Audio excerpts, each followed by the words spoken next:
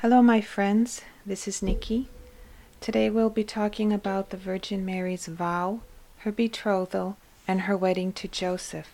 We'll be reading and paraphrasing from Volume 1 of Poem of the Man God, Maria Valtorta. We begin on page 59. Mary is in the temple. She is 15 years old now. She's lived in the temple since she was 3. And the law in Israel states that every woman must marry and bear a son for Israel. So Mary is brought before the high priest, and she's going to be told that it is time for her to have a marriage arranged. The high priest says to her, "My child, I am aware of your grace and goodness. I know that every day you are growing in grace and knowledge before God and men. I know that the voice of God whispers his sweetest words to your heart. I know that you are the flower of God's temple, and that a third cherub is before the testimony since you were here. And I would like your perfume to continue to rise with the incense every day. But the law says differently. You are no longer a girl, but a woman, and every woman must be a wife in Israel to bear a son to the Lord. You shall follow the commandment of the law. Do not be afraid. Do not blush. I am aware of your royalty. The law that prescribes that each man is to be given a woman of his own stock will protect you. But even if that were not the case, I would do so that your magnificent blood might not be corrupted." And then he asks Mary if she knows anyone from the house of David to whom she could become betrothed. And her cousin Zacharias, the priest, says she could not. She has been living in the temple since she was 3. And the high priest says then, "We shall leave the choice to God." Mary then begins to cry, and Anna, her teacher, is there, and she explains, "Mary has consecrated herself to the Lord for his glory and for the salvation of Israel. She was but a little child, just learning to read and write, and she had already made her vow." And the priest says, "Is that why you are crying then? Not because you wish to resist the law?" And Mary says, "Just for that, nothing else. I shall obey you, priest of God." And the priest says, "This confirms what I have always been told of you. How long have you been consecrated to the Lord?" Mary says, "I have always been, I think. I was not yet in this temple, and I had already given myself to the Lord. I remember that I gave my heart to God, although I do not know when it started. Perhaps it was with the first kiss that I was able to give, with the first word that I learned to say, with the first step that I took. Yes, I think I find my first recollection of love with my first steady step. I had put all my heart in God, and with the exception of my father and mother, whom I loved in life and in death, every other worldly thing had disappeared from my heart. There was a grotto behind my house, and I loved that grotto, because I heard a voice sweeter than the song of the water and the warbling of the birds say to me, 'Come, my beloved.' I loved those herbs covered with tinkling and sparkling diamond drops, because I could see in them the sign of the Lord, and I used to say to myself, 'O soul of mine, see how great your God is.' And the voice seemed to be saying to me, yes, just to me, 'Come, specious olive, come, sweet apple, come, my dove.' Sweet is the love of a father, sweet the love of a mother, sweet their voices calling me. But this one, oh, in the earthly paradise, I think that she who became guilty heard it thus." Here Mary's referring to Eve. "And I do not understand how she could prefer a hiss to this voice of love, how she could desire any other knowledge that was not God." Mary's referring to Eve listening to Satan. "With my heart full of celestial honey, I then said, 'Here I am coming, I am yours. No one will have my body but you, my Lord, neither will my soul have any other love.' And while saying so, it seemed to me that I was saying over again things already said, and that I was fulfilling a rite already fulfilled.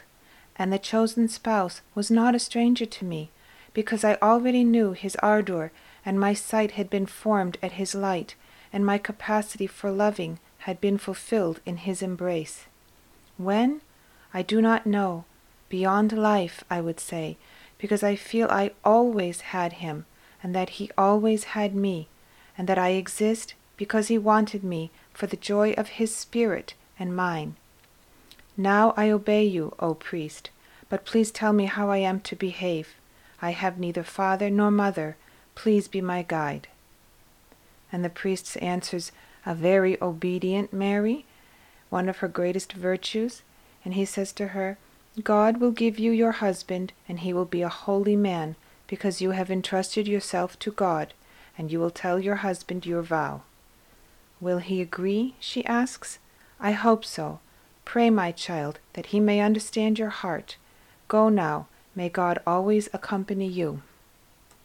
So here we can see how Mary, although she gave her vow to God to remain chaste and virginal, is always obedient, and obeys the priest in the rite of betrothal and marriage.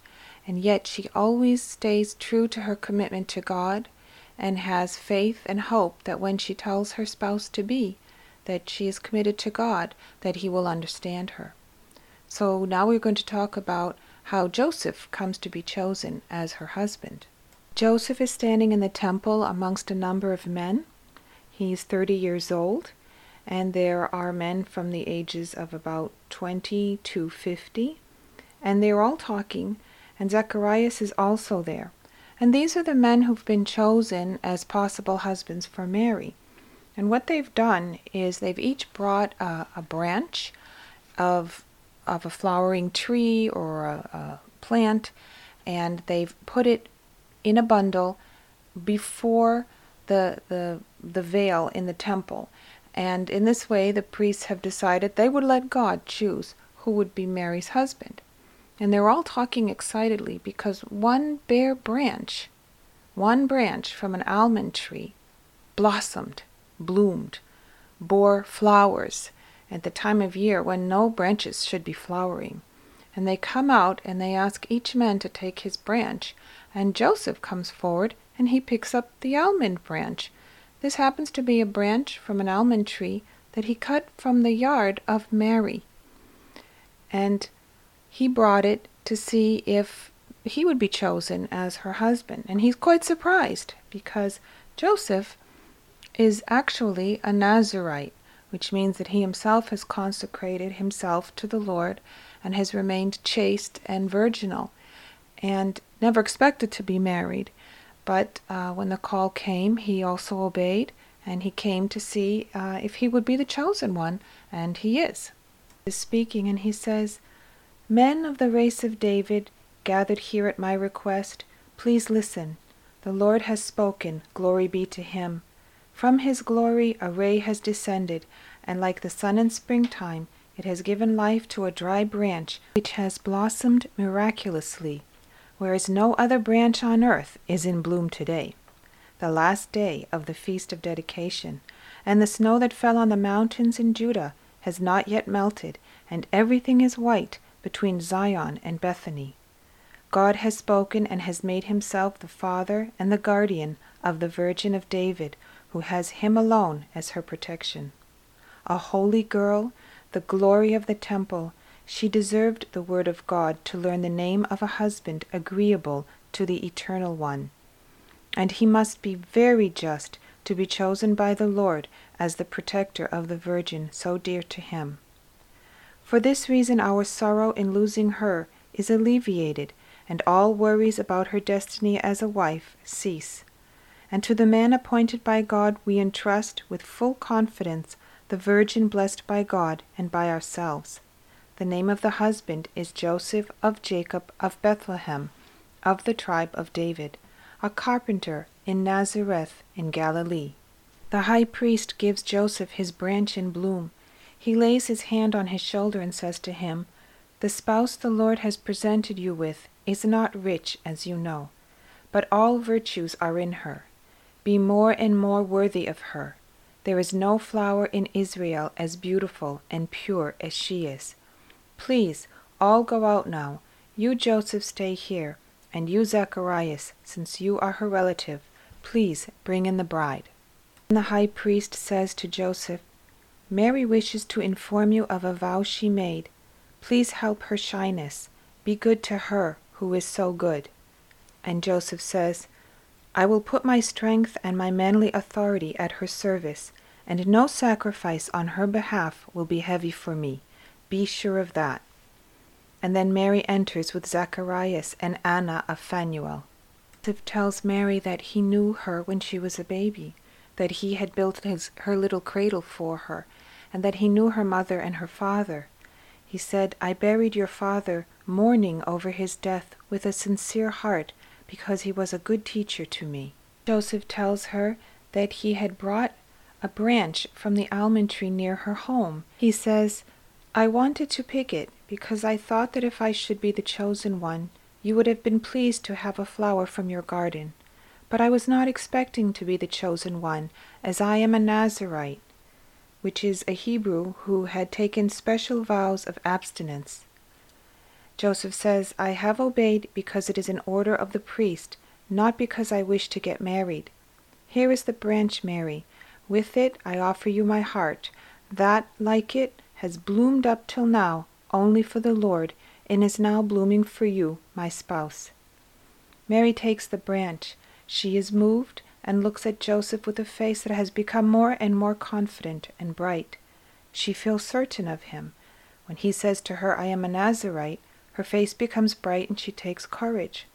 She says, "Also I am all of the Lord, Joseph. I do not know whether the high priest told you." "He told me only that you are good and pure, and that you wish to inform me of a vow, and that I must be good to you. Speak, Mary. Your Joseph wants you to be happy in all your desires. I do not love you with my body. I love you with my soul, holy girl, given to me by God.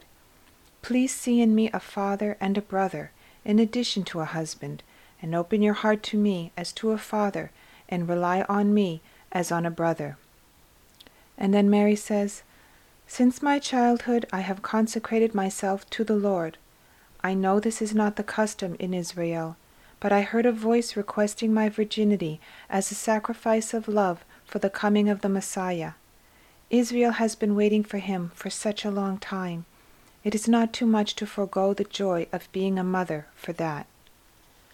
Joseph gazes at her as if he wanted to read her heart, and then he takes her little hands, and he says, "I will join my sacrifice to yours, and we shall love the Eternal Father so much with our chastity that he will send his Savior to the world earlier, and will allow us to see his light shining in the world.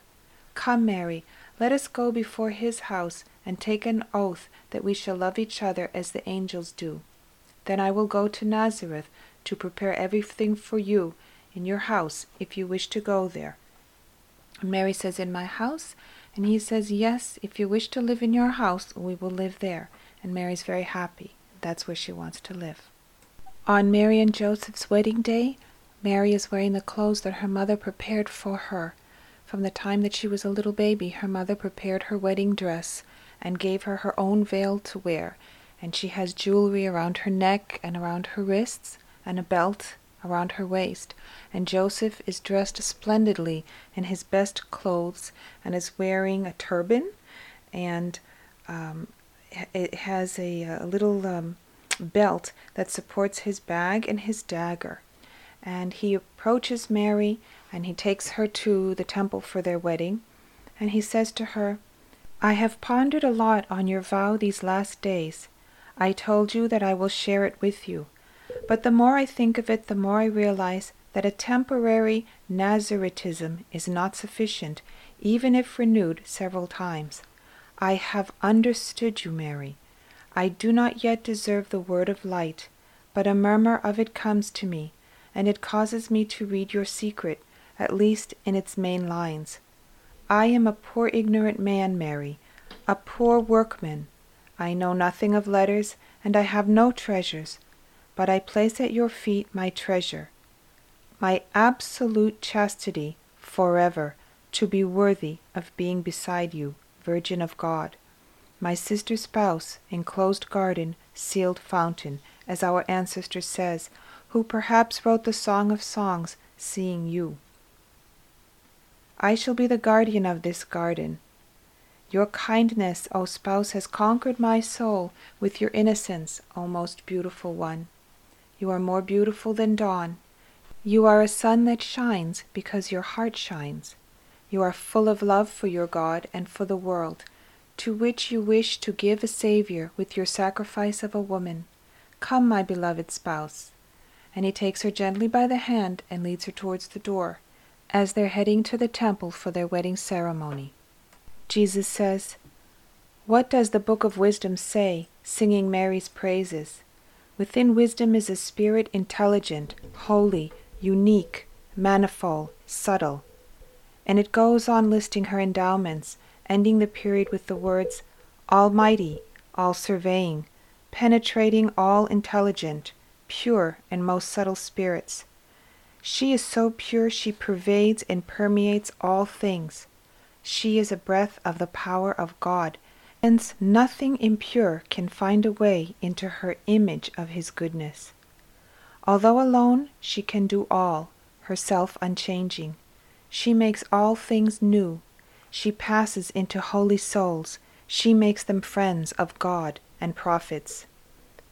You have seen how Joseph, not by human culture, but by supernatural education, can read in the sealed book of the Immaculate Virgin, and how he borders upon prophetic truths by seeing a superhuman mystery where others could only see a great virtue. Since he is imbued with this wisdom, which is a breath of the power of God and a definite emanation of the Almighty, he sails with a secure spirit the sea of this mystery of grace which is Mary. He penetrates with her spiritual contacts, in which the two spirits speak to each other in the sacred silence of their souls, where God only can hear voices, and those who are well liked by God, because they are His faithful servants and are full of Him.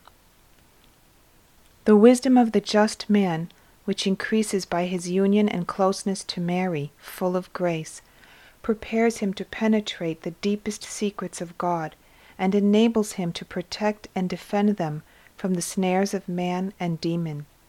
And in the meantime, it invigorates him. It makes the just man a saint, and the saint the guardian of the spouse and of the Son of God. Without removing the seal of God, he, a chaste man, now elevating his chastity to angelical heroism, can read the word of fire written by God on the virginal diamond, and he reads what his wisdom does not repeat, but is greater than what Moses read on the stone tablets.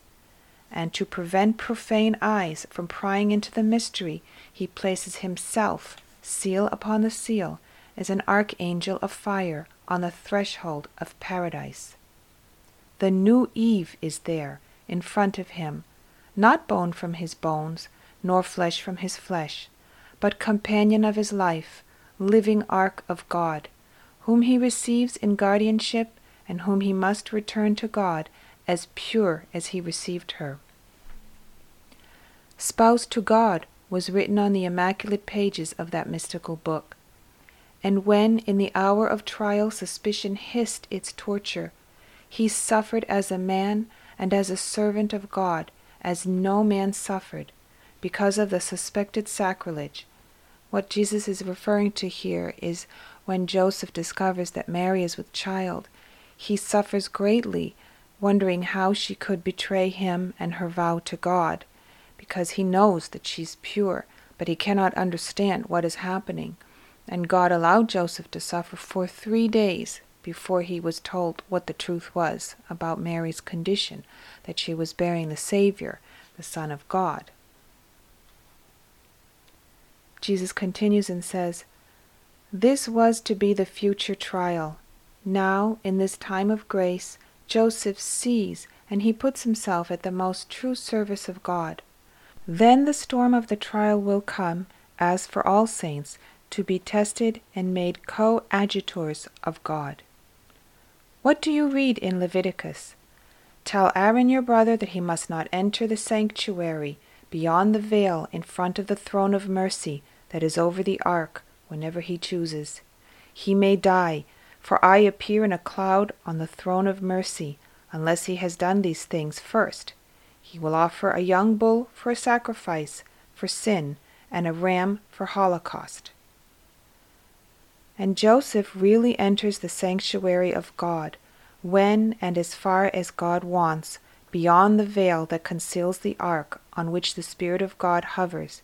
And Joseph offers himself and will offer the Lamb being Jesus Christ, a holocaust for the sin of the world and an expiation of such sin. Joseph does that with his perpetual chastity. Was Joseph not on Golgotha? Do you think he is not amongst the co-redeemers? I tell you solemnly that he was the first, and therefore he is great in the eyes of God, great for his sacrifice, his patience, his perseverance, his faith. Which faith is greater than this one that believed without seeing the miracles of the Messiah? Don't forget that Joseph died before Jesus began his public life. So he raised Jesus, he loved him, he protected him, he believed in him, he was devoted to him, but he never saw him living his public life, his teachings, his miracles, his sacrifice. But Jesus says he was there with him nonetheless while Jesus was on Golgotha. Jesus continues and says, "Praise be to my putative Father, an example to you of what you lack most, purity, faithfulness, and perfect love. Praise be to the magnificent reader of the sealed book, imbued with wisdom, to be able to understand the mysteries of grace, and chosen to protect the salvation of the world from the snares of all enemies."